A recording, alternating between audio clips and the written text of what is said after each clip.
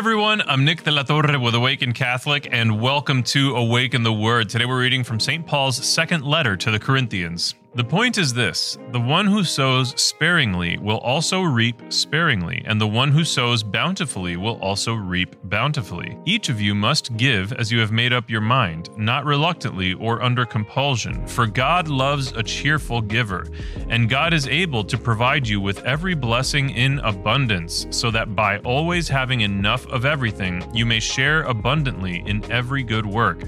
As it is written, He scatters abroad, He gives to the poor, His righteousness endures forever. He who supplies seed to the sower and bread for food will supply and multiply your seed for sowing and increase the harvest of your righteousness. You will be enriched in every way for your great generosity, which will produce thanksgiving to God through us.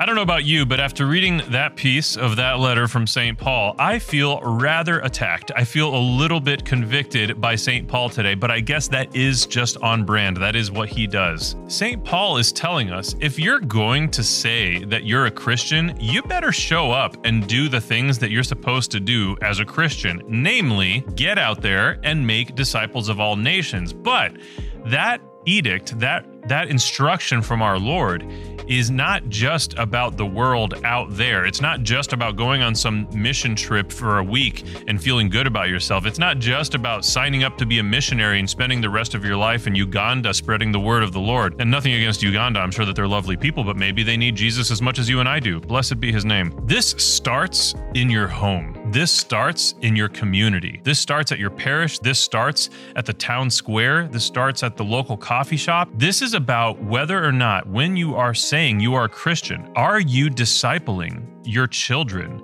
Are you leading your spouse to heaven? Are you evangelizing and reaching out to your community? And it's not just about telling people about God, it's about being God for people. And what does that mean? That means showing up and serving them, getting down on your knees like our Lord did and washing the feet of people who have been walking around in the desert with very dirty feet. Now, the reason I said that I felt attacked is because I do not enjoy dirty things. I'm a bit of a germaphobe.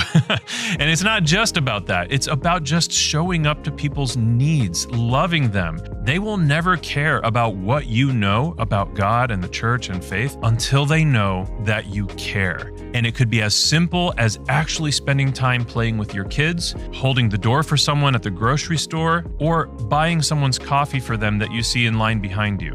I have been Nick. This has been Awaken the Word. And before you go, I just need you to know that Jesus loves you. Peace.